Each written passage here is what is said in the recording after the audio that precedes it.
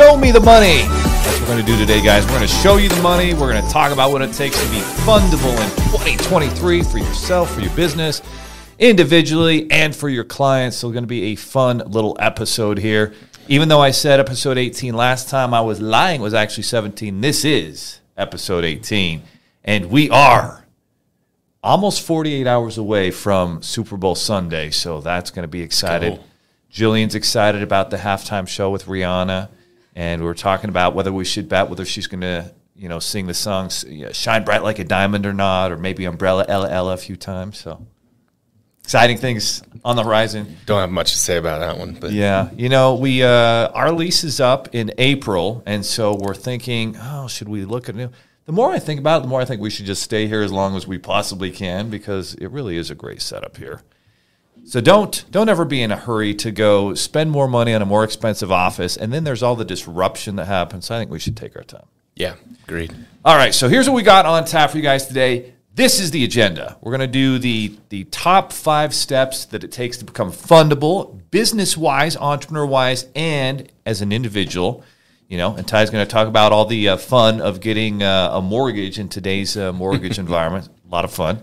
So we're going to talk about funding success stories with Kevin Plank and Under Armour. He's got a great story. We're going to talk about the personal credit foundation that you must have to be fundable. And there's a lot of misinformation and disinformation related to credit in this country, so we're going to talk about that. Phil Knight's funding story, founder of Nike, and he was in Los Angeles to see LeBron James break the all-time scoring record, and Kareem Abdul-Jabbar, who had that record for 3 decades, handed him the ball. It was very cute. And LeBron was very emotional. Did you see Enes Kanter's tweet on that? I saw Enes Kanter's tweet. We'll definitely talk about that because he brings a lot of emotion and passion when it comes to freedom. And let's just say he doesn't have any patience for anybody who bows the knee to China, which LeBron has been, alleged of doing. So we'll talk about that. Business credit. There's a lot of misinformation about business credit. Ty is an expert on business credits. We're going to talk about what it takes to get a great business credit score and what that really means for the fundability of your business. We're going to talk about Google's funding story. That's going to be interesting. And then we got a few other things on tap there, Ty.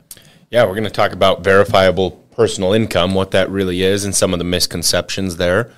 Brendan Bouchard, which we'll dive into that story. We'll then obviously have to talk about verifiable business income and how that differs from personal income.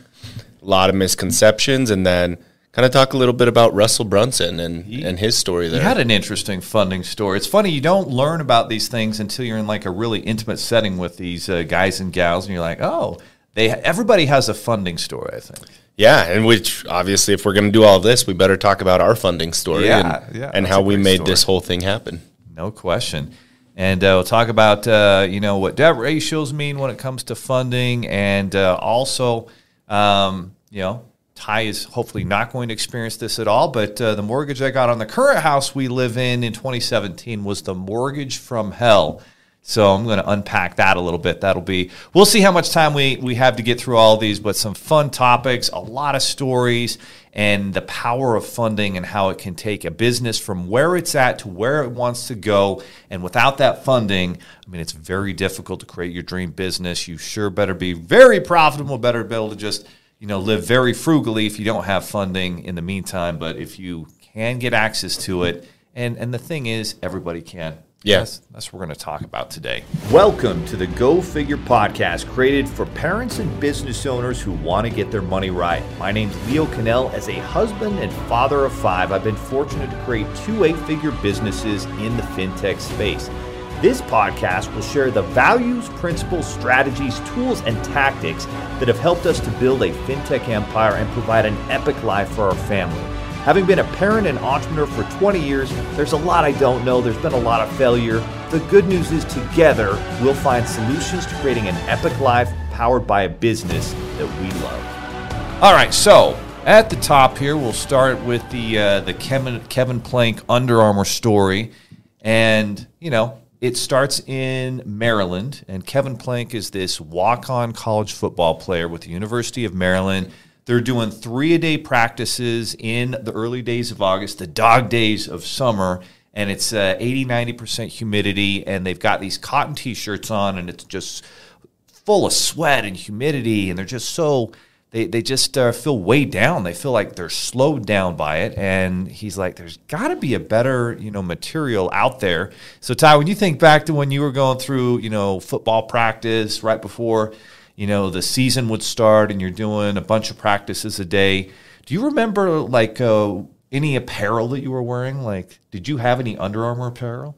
I did, Leo. I am a little bit younger, so the Under Armour generation, I still remember. I was like 10 years old when that whole like they're wearing the chains, protect this house, like those crazy commercials. I love those commercials. That's kind of when my football career was starting. So I actually I did wear a lot of Under Armour throughout my football career, and it was noticeably different. When those days you'd forget it or it was too dirty and you'd have to wear a cotton shirt under the pads, and I mean that was some revolutionary. They had some revolutionary creations when it came to not just hot gear, but cold gear as well. No question about it. And so an amazing breakthrough, and Under Armour is now the number 2, I think, sports apparel company in the world, number 2 to Nike. And, I don't think that they've made the inroads with shoes, but the apparel, I think they have just dominated it, and they've done just such a unique breakthrough. I mean, a disruption of the sports apparel industry where everything was cotton shirts that were nasty. And look at all the shirts you wear now. Everybody's copying them and using the same idea, the same type of material. But so in the mid-'90s, there Kevin Plank is, and this guy's an entrepreneur. Like, he would go and buy a bunch of roses, and for all those college students who are hoping to, hook up and get lucky on Valentine's Day, he's selling a bunch of roses. He was selling food, tickets, all these things, and so he saved up like $20,000. And when he has this idea in the middle of football practice, he starts to find out the right material, and he realizes he's going to need like $50,000 to really develop this material. And this is a different, this is 25, 30 years ago. And so, it's a lot more money with inflation and whatnot. And so he had built a good personal credit profile, and he secured 5 credit cards for about $40,000. And he made those payments. He got set up, I think, in the basement, I want to say, of his grandma's house, something like that. And took him like 9-12 months. Finally got his first sale with the Georgia Tech football team. Then he got some sales, I think, with the Atlanta Falcons. And then just one thing led to another. And he grew and he grew and he grew. But that initial funding story, that $40,000 in cards that he used, and, I think at the time, especially at the time, financial advisors and accountants who would probably never really build a really big successful business would have said that's a bad idea. You shouldn't go in debt to start a business. We talked about it last week. Mark Cuban says don't get a loan to start a business. And yet here's an example of Kevin Plank, $40,000 in credit cards, and he's now he is a billionaire. His company makes billions of dollars a year. They have made the world better for so many athletes. All of us, right? Anybody who works out, we have this Under Armour type material that even if it's not Under Armour, other competitors have copied it. Like, he really made the world a better place as an entrepreneur, and it started with that initial funding. Yeah, no, I actually prefer their golf shoes to Nike, to FootJoy, to some of these other big name brands. Really? And they're the main sponsor for Jordan Spieth. Like, they're really making a splash in the golf space too. Well, as someone who is making the commitment to get good at golf, or not lose 10 balls every 18 holes of golf this year, me. And Ty's an expert, so he's already given me some tips. We were at Topgolf yesterday and learning about how the grip is and all those things are. But that's good to know. So when I'm ready, then I'll get some Under Armour golf shoes. Get you some Jordan Spieth. Under Armour did not sponsor this show, by the way, but we love Kevin Plank's entrepreneurship story and his story about funding, and it's one that we've used and that thousands of our clients have used very similarly to create amazing businesses. So we'll definitely talk a little bit about that. All right. So at the foundation of Kevin Plank, to get $40,000 in credit cards, and that's still a viable way. Like, if you're not going that route, like, what other options are there if you're a brand new business owner in 2023? There's not a lot. I mean, truth be told, Leo, you go to the bank and you say, hey, I need a loan for my business. They say, great, let's see your financials. Well, I'm not in business yet. Okay, that's like a 14-year-old going to the bank and saying, I need an auto loan, right? There's nothing there to base it off of. It's not going to happen. So you can go to the SBA, give them your very best shot as a pre-launch, pre-revenue business. You've got to have 20% down. Yep. You've got to have a really good, strong personal credit score. You've got to have a phenomenal proof of concept. It has to be in the right industry. And even then, less than 10% get that startup SBA loan. We're not talking about like a franchise. That's a little bit different scenario. A standard startup SBA loan is just very, very unrealistic. Very hard. You're not getting a business loan. You're not getting a business line of credit. So you've got a couple options. You can borrow money from a friend, family member, and kind of commingle things there. I don't know if I'd ever suggest that unless you really, really, really believe in what you're doing there. Or number two, you can leverage your personal credit and get a personal loan or personal credit cards. But there's no such thing as a 0% interest personal loan. There's not. I remember the first time I learned about the startup SBA loan, and we were pretty young in there trying to build the business funding marketplace we have. And there was this guy, really nice guy, and he had worked at this company, and he had built up his 401k to like $100,000, and that was what he needed to get this franchise off the ground. And it was not Starbucks, but it was a coffee shop type startup, and it was going to be in Ogden, just north of Salt Lake City. And just the nicest guy in the world, and he needed another $20,000, $30,000 in working capital, which we were able to get him with some 0% cards. But he got the $100,000 SBA loan, but the only reason he got it was because they took his $100,000 401k as collateral. And like, okay, yeah, if you don't pay the loan back, we'll just keep your 401k. So it's almost like, hey, here's $100,000. Now you give me a loan for $100,000. Is that even a loan? Yeah, that doesn't make a lot of sense. Is that even a loan? I guess that is another way. You can liquidate an IRA or a 401k. We have teams that can do that, help you get it tax and penalty free. No, not saying that's the best way, but that would be considered another option. No question. So at the beginning, as an entrepreneur or just someone who wants to get their money right, your personal credit plays a big role. What do you think some of the biggest misinformation things are that are out there when it comes to personal credit? I would say the very first thing that I hear day in and day out, number one, no lender gives a rat's ass about your Vantage score. I'm sorry. Those free Vantage scores you get, I'm not going to name it. Credit Karma. There you go. That's a big one. Great company. Awesome. Doing really, really good things. I'm going to say the score that they give you is a Vantage score, and no lender will look at a Vantage score when they're making a decision on what to give you for funding.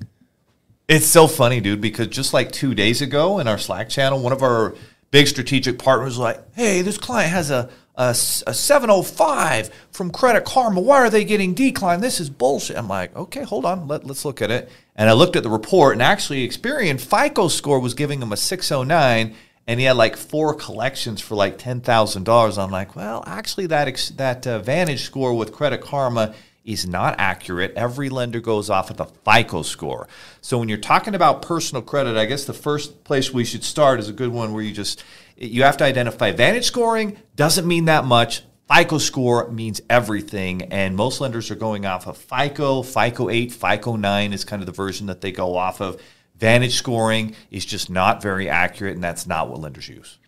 Exactly. That's probably the first step, the first point of advice I would give is know and understand what your lender is going to be looking at so that you can get the proper reports and know how to actually build your credit and actually see what they're looking at. So step one, get the right report. The second aspect of personal credit where I think there's a lot of misconceptions is, yes, inquiries do have an impact on your credit to an extent, but so many people are so freaked out about inquiries when in all reality, inquiries only make up 10% of your credit score. It's a very, very small credit factor. They only stay on your credit for 2 years. And what I've been noticing with lenders, Leo, is they really only care about those denial-based inquiries. As long as an inquiry is resulting in an approved open account, within a few months, that approved open account seems to outweigh the negative of that inquiry. Denial-based inquiries are the ones you need to be careful about. Yeah, no question about it. And we've talked about this. Loan officers across the country have done a wonderful job of making people feel like, oh, credit inquiries are going to ruin my life and just trash my credit score, and you're going to screw me forever. How dare you give me an inquiry? And they've done a wonderful job at that misinformation of making people feel like, oh, I can't ever have a credit inquiry. And then there's this idea that I can actually get financing without a credit inquiry, which is just not true. you're only going to get a loan, a line of credit, a credit card, a business, any type of financing with a hard credit inquiry. And hard credit inquiries make up 10% of your credit score, as Ty said. So yes, you want to be, you want to be judicious in taking credit inquiries that are going to lead to approvals. And hopefully you can work with someone where you can get a free pre-approval that doesn't ding your credit. You know what's interesting? Like the mortgage industry, it still seems like they always say, oh, it's a soft credit pull to get pre-approval. It always ends up being a hard. I don't know. Yeah. And they're so heavily regulated. I don't know how they're getting away with saying, oh, yeah, I want to, but it ends up being like not even just Experian. It's always a tri-merge. So they're going to hit you with Equifax, Experian, and TransUnion. It's going to be a tri-merge hard inquiry on all three of your credit bureaus. And so that's how it works. But I feel like the auto industry is worse, though. Oh, and there's what's so no bad question. with the auto industry They are is the worst. Not only is it tri-bureau, but they'll shop you across all these different lenders. So you have 3 new inquiries because you have one on each credit with each credit bureau, but you'll have it with 5 different financial institutions. So it's really like 15. Oh, my word. But those are going to be open-ended inquiries, almost like denial inquiries, because you're only going to take one auto loan.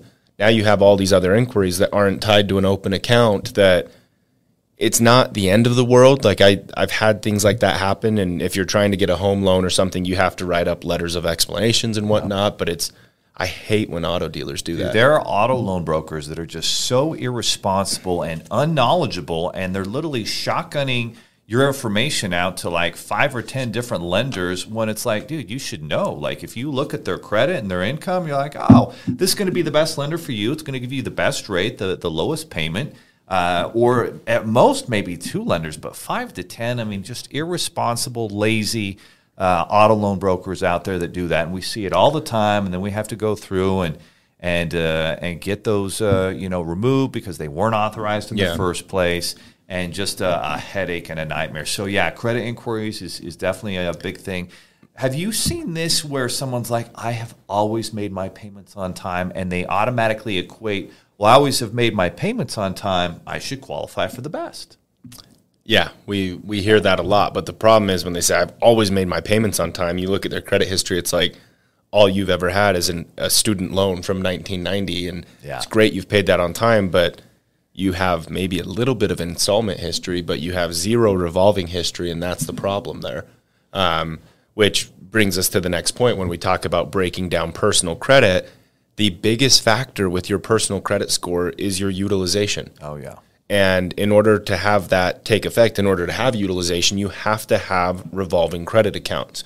Revolving credit meaning as you pay the debt, it becomes available again, like a credit card, right? A loan, an installment loan, is not a revolving credit line because when you pay that loan back, it disappears. Yeah. So utilization is what percent of my available credit am I spending? If it's a $10,000 card and I'm spending $5,000, that's 50% credit utilization. The quickest way, that's about 35% of your credit score, Leo, is made up by your credit utilization. So the quickest way to improve your score, if you have high balances on a credit card, is to get your utilization down. They say below 30%, but the lower you get it, the higher your score is going to go up. However, brings me back to that point, if you don't have credit cards, you don't have revolving lines of credit, you can't build history with revolving credit lines, and you don't have a utilization because there's nothing there. So that's I think a big part of the misinformation. Oh, I've always made my payments on time. I should qualify for the best mortgage rate, the best business loan, et cetera, et cetera. But then we look at the credit, and well, actually you've got $20,000 in maxed out credit cards. So yes, you've always made your payments on time, but actually to lenders, because your utilization makes up such a big percentage of your credit score, and whether lenders are going to approve you, they're like, no, your credit is tapped out. Your one missed payday from defaulting on like 5 or 6 different accounts that you've got because your credit is maxed out. And so that big aha moment for a lot of people that they don't teach us anything about credit in school. They still don't. And that's why we have the Credit College platform that we give out for free to everyone who applies for funding, any of our partners. We want them to spread that information so that people understand how credit works because it impacts your life big time. And so, number one, you must have credit cards or your credit history is incomplete. And number two, making your payments on time, very important, but also keeping your balances below 30, 40% of the limit of your cards is going to keep your credit score high. If you start going above 50%, 60, 70, you're going to see a lot of declines, and your score is going to be actually too low for most people to actually qualify for the best rates of a mortgage, a business loan, card stacking, whatever it is. And guess what? Just because your mother added you as an authorized user on her account when you were 18 years old does not mean you have credit history.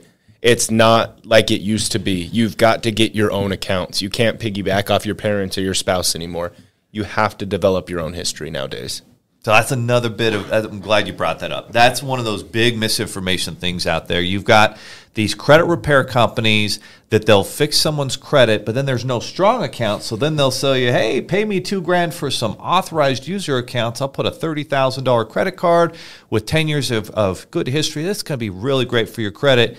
And that type of thing used to work maybe 10, 15 years ago, but it does not work anymore because lenders know that those are authorized user accounts. The credit bureaus do not give you hardly any credit for an authorized user account. It must be an individual account that you qualified for individually, or at worst, a joint account that you and a spouse partner qualified for together. But if it's just an authorized user AU account, that really does not count for much. Not anymore. The one last piece of advice I do want to give on this, because and for some of you, this might seem very, very elementary, but I run into this enough that I hope someone's listening that it can impact. When you're going out to get a new car, you do not have to go through financing with that dealership. They may be able to shop you a million places, which probably will hurt your credit. What I suggest you do is you go where you have a banking relationship. Yes. Go directly to who you bank with. Say, hey, I'm interested in getting a car. I'd like to put it through you. Can you get me a pre-approval? And then when you go to the dealership, bring that pre-approval letter with you. Say, hey, I already have financing secured. Do not touch my credit. Here's my pre-approval. Oh, I probably wouldn't give them that pre-approval. I don't want them to know how much I can actually spend. So keep that close. Don't tell them that actual number. Or they'll max you out. Exactly. But let them know I'm already pre-approved. I've got my own financing secured. You're not going to run my credit. I've got that handled myself. Exactly right.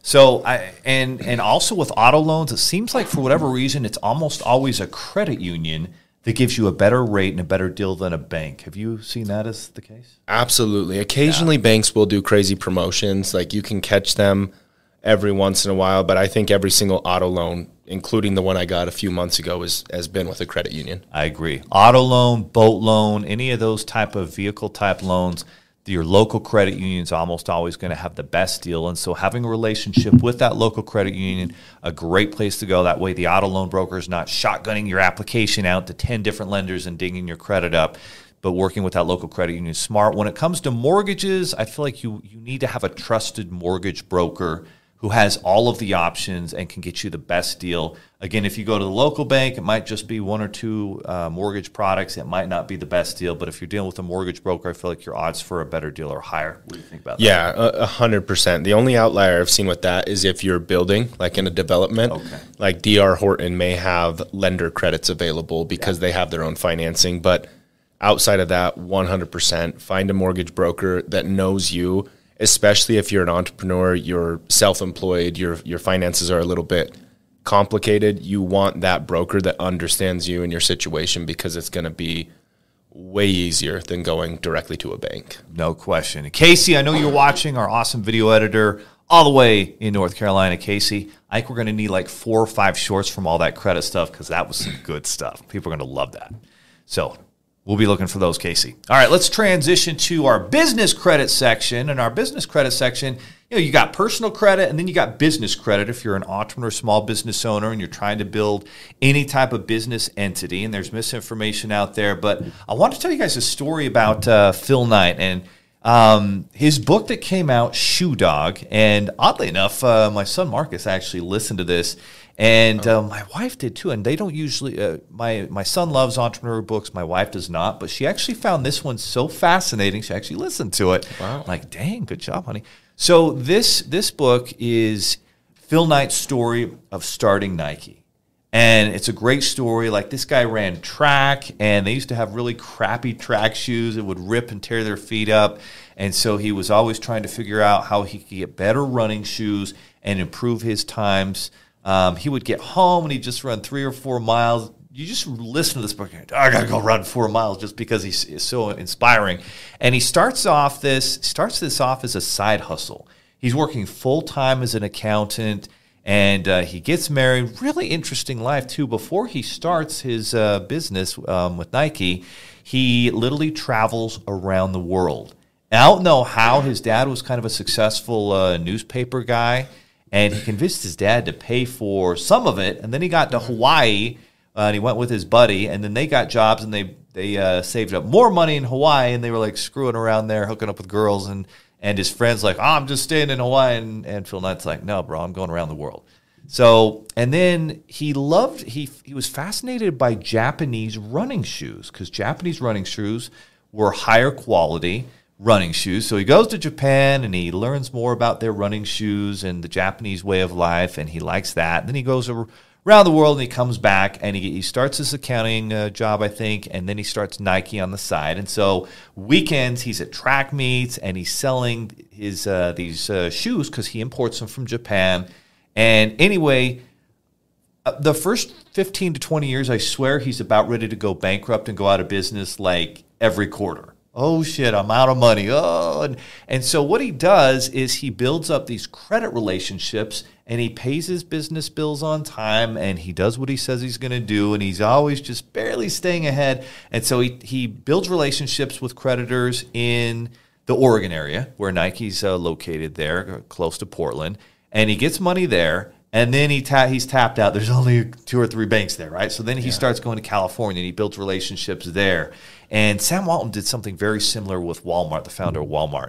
And so he builds this business credit relationship, gets a really good credit score with Dun & Bradstreet, and he's able to get just enough business loans to stay in business. And then eventually Nike goes public, has their big IPO, and then they have enough money and they can sign the Michael Jordans, and the rest is history. But it literally took 2 decades of him building up business credit and just reinvesting in the business. I mean, he's not doing crazy things, buying crazy homes, doing anything like that. And he literally sacrifices for 2 decades. And then the result is the Nike that we know and love. But it all happened with the business credit history and relationships that he built with that business credit. You know, you're an expert at business credit.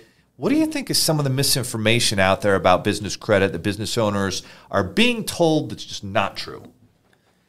Yeah, that's a great question. I think the very first misconception is that Phil Knight got that credit simply because he had a good paydex score, right? Yes, he had a good paydex score. And a paydex score, the best way to compare what a paydex score is it's like the FICO score on the business side of things, right? It's probably one of the most looked at scores. When a lender's looking at your business credit, they want to see your paydex score. It's a 0 to 100 scale, and I would say 85 plus, you're sitting pretty, you're looking pretty good. But there's this big misconception. A lot of people out there selling you all these programs of, you know, let's get you up to an 85, 90 paydex score, and then we can go get you $1 million in business credit. Well, guess what? Phil Knight also had financials. Oh, yeah. Yes, he had a great paydex score, and that's why he was able to get probably some favorable terms. And he had perfect personal credit, too.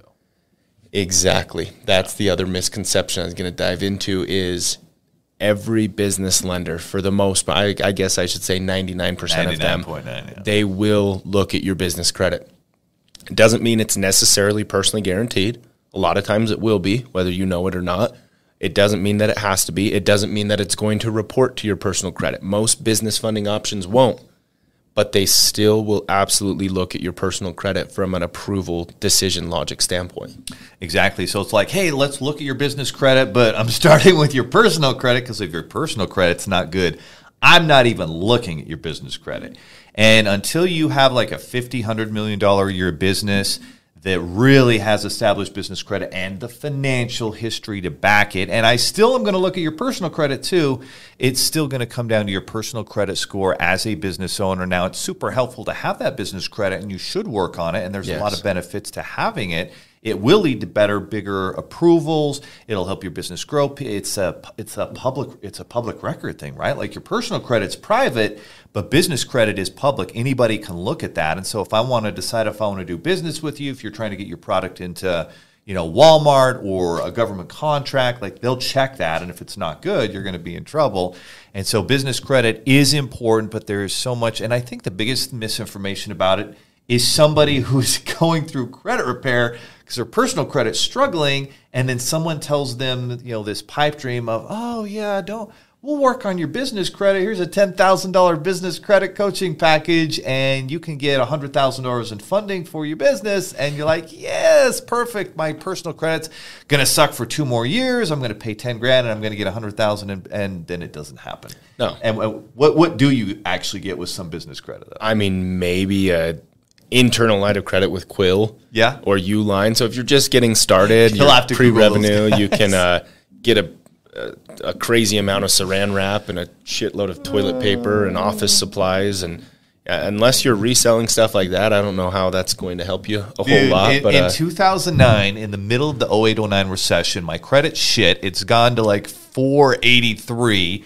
And I'm defaulting on all these mortgages, and then, go through the process of rebuild it, get back up to a 750, 800. Took some time, took a lot of work, but someone did sell me on that. Oh, you just need corporate credit, bro, and you can get $100,000. Okay, cool. So I think we paid like $2,500, and it had like a little guarantee on it. So we went to work, and I'm buying all this stuff at Quill and Gemplers. We're getting like hiking boots and paper supplies and weird stuff that we don't even really need, but we're building our business credit, and we go through it.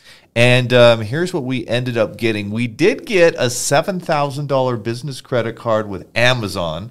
Wow. So we could buy stuff on Amazon for the business. We got 5 gas cards with Chevron, Flying Exxon, J. Flying J. Yep. Okay, great. I guess we can finance our gas.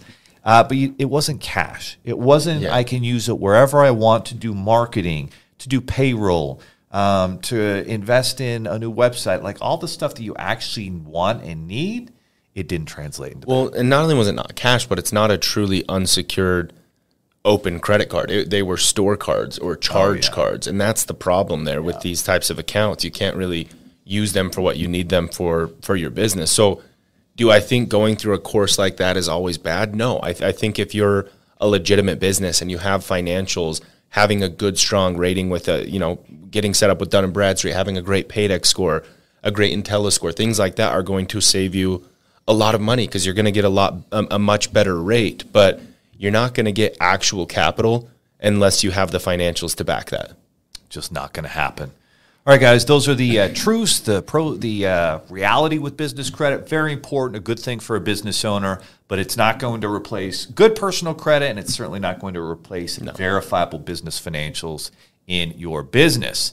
So let's talk about verifiable financials income. The next story, a couple stories I like to share, is Google's funding story. They were growing early on, and the owners, Larry Page and Sergey Brin, actually were short on some money. They needed more servers. They needed more equipment. Google's a very equipment-driven thing where you have to have all these servers to hold all the data and be able to have that readily available and functioning fast when someone does a search on Google, and that's how they were building it out.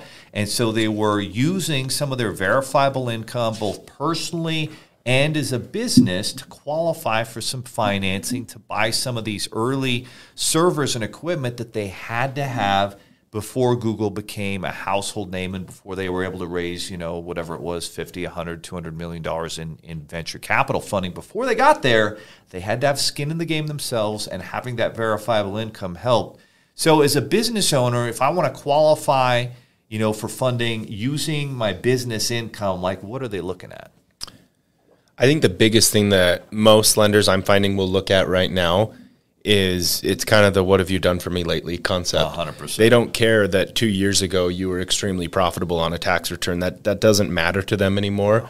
They're going to look at your very, very heavily your 3 most recent bank statements, and then they're also going to ask for your 6 most recent when it really comes down to that main decision they're making. Exactly. They're very savvy. They've got all these business bank account programs where companies like Plaid, they're able to connect up. They see exactly, and they're looking for trends. And some of the trends they're looking for is what's your average daily balance. So if you're someone who's putting the bank account in the negative, and one of the craziest things I ever saw, we had a client who applied for funding. This was like 4 or 5 years ago, And the dude literally was going negative 83, negative 100,000, and his bank was letting him do it. And they were charging him a fortune in overdraft fees and negative bank account balance fees, but they was literally negative $80,000 to $100,000 once a month. And he'd had the bank account for years, and so they knew he was most likely going to bring it up. Boy, awfully risky. I don't know if I'd be doing that if I was the bank. But if you're putting your bank account in the negative, how are you going to afford a business loan? Exactly. I mean, that's the decision. That's what they're going to look at and say, if it's going negative every month, there's no surplus. I don't care what you're using the loan for, you're not going to be able to pay it back right away. And where I have seen this kind of get a little complicated, Leo, is people that are now doing this profit-first strategy. And so they have, 5 different bank accounts that the money's all going into, and the lender says, connect your business bank account. And it's like, well, I got 5. Exactly. And so they connect their main that it all comes into, but everything's going out. So it doesn't look great. So if you are doing that strategy, I would suggest you create a really, really good plan with a funding professional to condense those into one PDF with all of your accounts there. And instead of just blindly applying, I would contact the lender, say, hey, here's the exact situation. Here's all 5 accounts. We are actually very profitable. We just disperse it differently. So it's kind of putting that together before you just go blindly apply with a lender. Yeah, absolutely. So, yeah, if you've got a complicated situation, let them know. But it is nice if you can kind of have most of your business banking at one account. Now, I think it is important to have a separate account, maybe a sacred account where you are, hey, this is our profit, and we've got to figure out how to make it work so that you're actually being profitable in your business, or you're putting money aside to invest, or money aside for taxes. Yeah. There's a lot of business owners out there, and tax time is coming up, and they're going to be very surprised when their accountant says, son or ma'am, you owe $25,000 in taxes personally as the business owner, because that was the additional money you made, and so you better have that money sitting in the savings account ready to go out. There's nothing worse than owing the IRS money and having to do a payment plan and pay a bunch of interest and have a tax lien on your property. So, you're always better off having that money saved up. But I will say this, and there's a big misinformation about this, file your tax return. So many business owners I've seen will go literally fall behind years with their taxes, and they are in so much trouble with the IRS, but they just think they're going to be okay not filing, and now they've got all these penalties, all these interests owed, and they didn't realize they could have just set up a payment plan. The IRS will actually let you finance your back taxes owed up to like 10, 15, 20 years. Like, it's crazy. Yeah. So they'll make the payment affordable for you, and then you need to get ahead of that and not be in that situation next time. So, I think a 0% interest credit card is a great way to pay your taxes too. If you didn't plan ahead, you didn't save that money, and all of a sudden it's like, crap, I owe $10,000, $15,000, $20,000 in taxes. Well, guess what? You can make that payment on a credit card, and it's a great way to put it on a 0% card and set a plan to pay that back over the next 12 to 15 months. And that way you're not paying all these taxes and penalties for either extending or going on a payment plan with the IRS. Just do it on your own internal payment plan. That's so smart, Ty, because a lot of people will do the payment plan, and IRS will charge you 18, 20% interest for being late. Not to mention, they'll have these bonus late fees on top of the interest that they charge you, right? And so if you borrow money at 0% interest, or even a business line of credit at 8 to 10%, that's a lot cheaper. And then you don't have that burden of owing the IRS, and you get it paid off. Oh, yeah, that's worth its weight. You know what's funny? I've had clients literally tell me, like, Ty, the IRS is going to charge me a fee if I put it on a credit card. I'd rather just set up a payment plan with them. I'm like, oh my goodness, wait a minute. It's like a 3.5 or 4% processing fee to put it on a card versus 18% or whatever interest is they're going to charge you over the next 10 years, however your payment plan works. It's like, do the very basic math, talk to a professional, talk to your CPA, go get that business credit card or even personal credit card and pay your taxes. 0% with a 3% fee or 18%. Yeah. Gotta weigh that one out and make a good decision. All right, guys, so that's verifiable business income with personal income. I mean, you're qualifying for, if you're a business owner, obviously if you're employed, it's just your last couple pay stubs, pretty simple. Give out that W-2. But if you're a business owner, they're looking at your personal tax return 1040 for a mortgage, car loan, and they're looking at that bottom line adjusted gross income number that is your actual net income. So what can be tough for a lot of business owners is they have some depreciation, some other expenses, maybe they're real estate investors, and they really made a lot of money, but because they had depreciation expenses that wiped out that income, now they show no income, and it gets really tough for them to qualify for any financing. And so if you know that, as a business owner, you're going to be looking to buy a house in a year or two, and maybe you're expecting the market to come down a little bit. It's come down in the last year, and you're looking for that opportunity. Well, you should plan on showing more income so you qualify and get with your mortgage brokers so you can actually buy that property.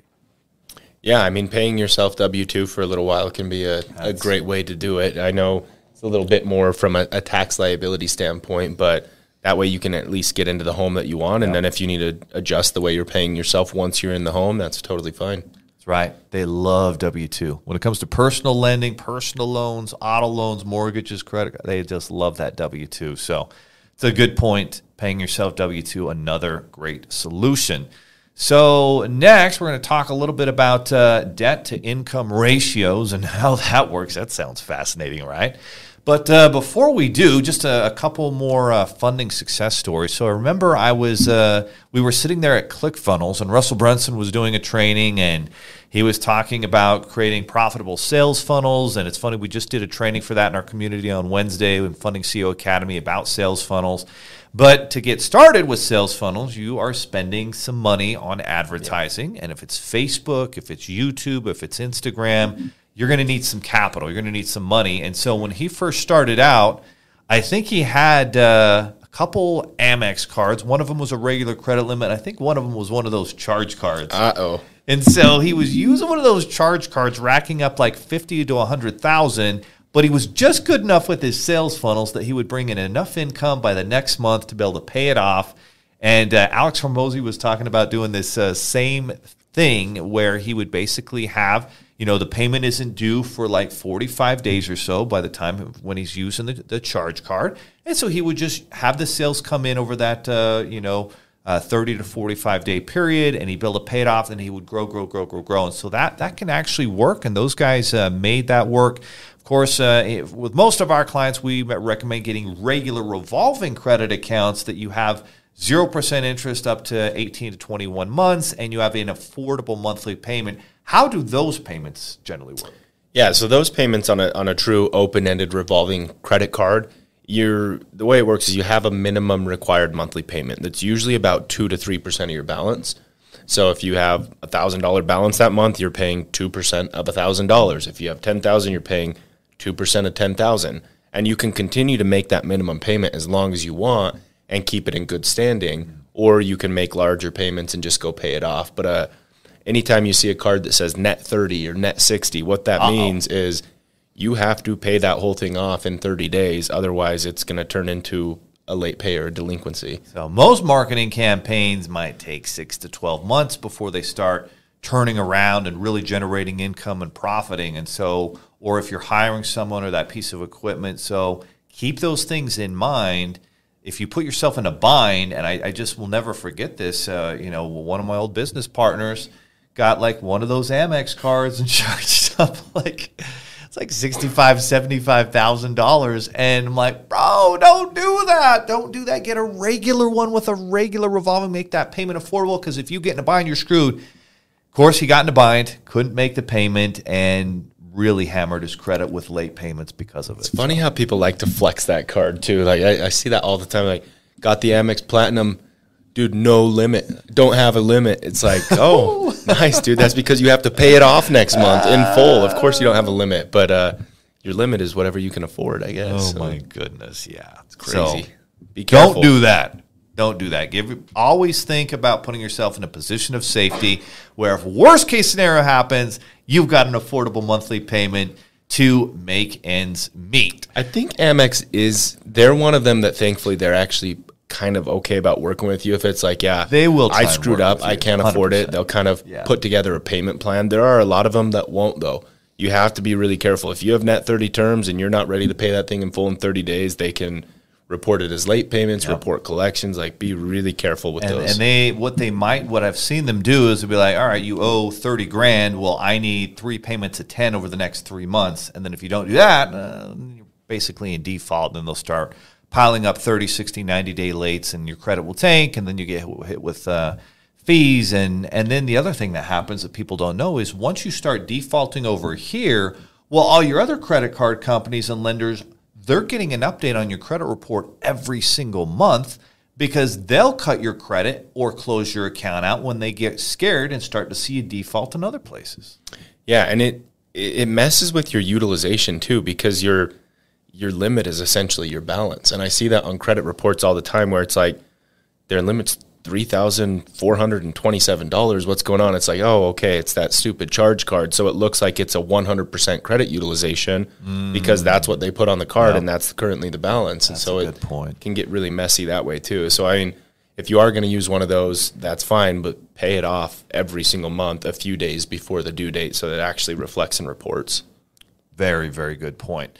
All right, let's talk about our story when we funded this business. And we've used different strategies to fund it, but the initial funding strategy is actually very, very interesting because we were coming from a previous business, and to leave that business, I basically took like over it's actually about $150,000 in existing debt from that business that I had to take with me to the new business in order to leave that business.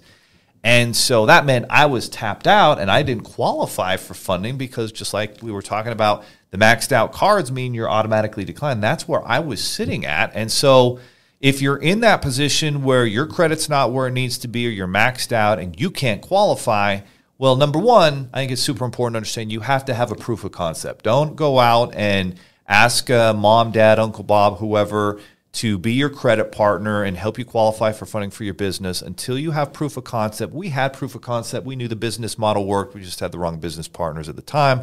So we started over, had the right setup this time. We knew the business model worked, and this time we did it much smarter. And then because I'd had some success already, I went and was trying to think who could help me. And bless her soul, my mother-in-law, Norma, actually stepped up as a credit partner. We got $65,000. And we used about 50 of it in the first 3 or 4 months. And by the end of the next year, we had it all paid back. It was 0% interest. And I paid her and compensated her for the use of that. She was, we were worried that it was going to mess with her Social Security. And they were going to get mad, but they didn't. And so that was awesome. Then we were able to take her and my father-in-law to Disney World this last year and paid for them. And so that was great. Boy, she loves roller coasters.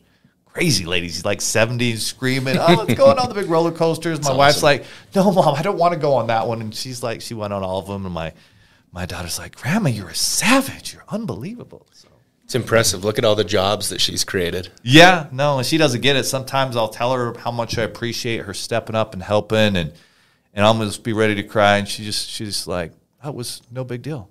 It was a pretty big deal. It's literally probably equates to thousands of jobs, not just the jobs for us, but the people that we funded because she was willing to step up. Like literally that woman, because of that investment, has created thousands of jobs. I know. It's incredible. God bless her. All right, so that's our story. But then you always want to position your business to qualify for future financing. So once we got that paid off, all right, let's build our business credit. Let's manage our personal credit. Let's have more lines of credit. And so as an example, like I remember we got an initial business card for $10,000. It's now up to $102,000 limit. And so we're always taking steps. The time to get access to money is before you need it. Yeah, and that's actually where my story comes in, Leo, because starting out, yes, I would consider myself your business partner, but I was kind of doing my own thing because I still had my bills. I was still selling for another company. And as I was realizing, like, you know what, it's time I go full-fledged with Leo. I wasn't full-fledged from the very, very get-go, so I need to get some skin in the game. We made an agreement with how much equity I got, and guess what? I had to pay for that. And I didn't have that money at the point sitting in a bank account, but I had really good, strong personal credit. I don't know if you remember this, but we put... I think it was initially you helped me finance out a lot of it internally, but I think I had to put like a lump sum of $30,000 or something on a credit card, and I put that on a 0% card. Oh, that's right. And paid that down over the next 12, 13, 14 months, and that's how I actually got skin in the game and got started with us. I am an example of someone that used a 0% interest credit card to start their business. It's what we call creative financing. When Tony Robbins says you can find the money, people can't always find the money, and that's why we exist, to help them find the money. And if you have clients that you're trying to find money for them, I mean, that's one of the biggest objections that we see. If you're a coach, consultant, trainer, marketing agency, and I mean, that's what you see all the time is you run into the money wall. As one of our partners, Stephen, always says, you run into the money wall, and there's options and solutions they just don't know about. Yeah, and you have to be open to them. Like I had a rep come in here today, Leo, that said, so-and-so doesn't want to move forward because they only want a business line of credit. It's like, hang on, wait a minute. First and foremost, that person's probably over 50 because, no offense, I don't want to offend you, but it's that older generation that is so consumed, it's got to be a business line of credit. Well, answer me this. What can you do with a business line of credit that you can't do with a business credit card? You can pay interest on it, but the card might be 0%. You can pay interest and not get any cash back or points because that won't happen. Not only that, but you can get charged every single time you draw against it. So why on earth would you want, unless we're talking about like a multiple six-figure business line of credit, that's where it's a little different because you're not going to get that in a credit card. But for someone looking for $30,000, $40,000, $50,000, get over the business line of credit. There are so many more things you can do and so many more advantages with a business credit card. You've got to open your eyes to that. And I think the biggest fear that they have is, I've got to buy this piece of equipment and they won't take a card, or I've got payroll. And the cool thing is that people don't know is we've got a cash accessibility program where you can access 90 to 95% of the limit and keep a 0% interest rate. And I'm not talking cash advance. We would never promote a cash advance and pay that higher rate. So you're keeping a 0% interest rate. You're accessing it cash. It comes to your bank account, minus a small service fee, and it works. And the cashback thing is so huge. And this is where it's funny. We were talking to this mortgage guy yesterday, and he was talking about this type of mortgage where the whole thing's a home equity line of credit. And a lot of people would get in trouble with that. But people that are disciplined with their money can win this money game so big. And so for us, it is I pay all of my bills with one credit card, or sometimes some of the other ones just to keep them active. And we pay all of our bills business-wise as much as we can with a business credit card. Tell people why we do that. Well, there's a few different reasons. I would say the number one reason is we're getting free money.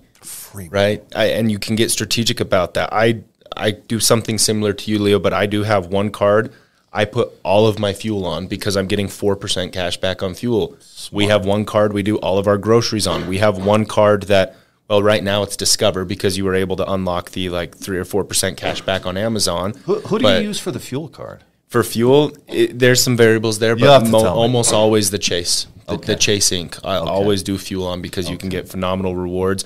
The one variable is if we go to Costco. Then you definitely put that on the Costco City card. Gotcha. Discover has an awesome Amazon cashback right now. We do a lot of shopping on Amazon. Yes. I mean, who doesn't? I'm constantly rolling. Sometimes it's City on Amazon. Sometimes it's Discover on Amazon. But you can almost always get 3 to 4% cash back on your money as long as you're just using the right cards. And that's huge. So, I mean, you think about it. Let's say your business has $1 million in expenses. That might generate $20,000, $30,000, $40,000 in free money.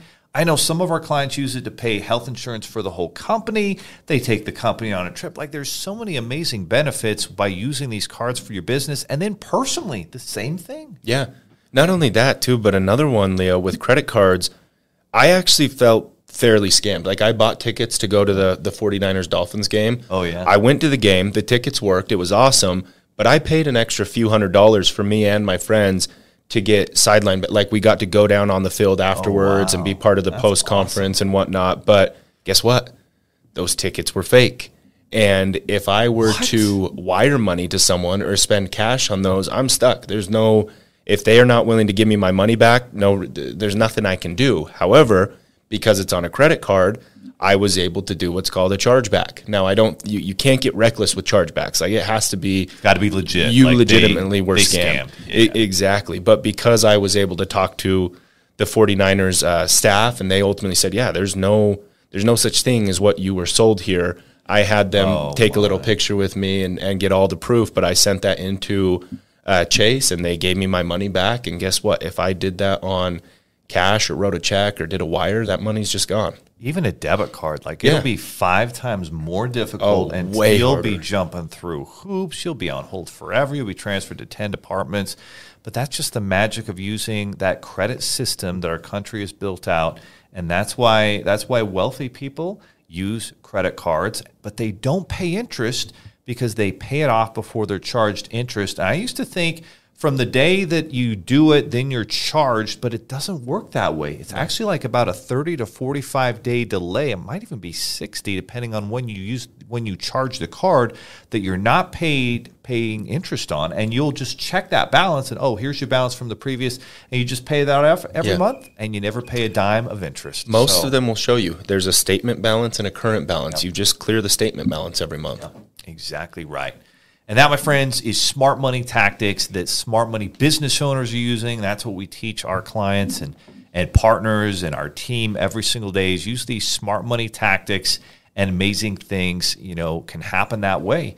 And one of the biggest questions we've gotten over the years is, all right, I've got all these credit cards, loans, I've got investments, and I have to log into 25 different websites to manage them all. Oh, that's really annoying. Is there some kind of solution for that? There is, and it exists right here. If you go to myfigures.com, you can actually connect not just your credit cards. Of course, you can connect all your credit cards, but you can connect your bank accounts, your mortgage accounts, your investment accounts, to get all of your money in one single platform and to manage all of it, to see your transactions, to set financial goals, to create budgets, to separate personal and business. It's all right there. myfigures.com. Go get your money right. Win the money game. Build that net worth up. Everybody, enjoy the weekend. Wait, before we go, Super Bowl. Who's winning the Super Bowl tonight? This one is hard. This is one of the hardest Super Bowls for me. But this is I finally made up my mind. What do you got? I'm cheering for the Chiefs. I want the Chiefs. Andy Reid is my guy. However, because of the matchups, the NFL is all about matchups. It's funny. I think the Eagles win by 4. It's funny. That's pretty much sums it up for me too. I love Patrick Mahomes, and I love Kansas and Andy Reid. But yeah, at the end of the day, I feel like Philadelphia just has more talent everywhere, and they're just a slightly better team, and that they're probably going to win the game. I think they'll jump on them early. It's going to be 31-27.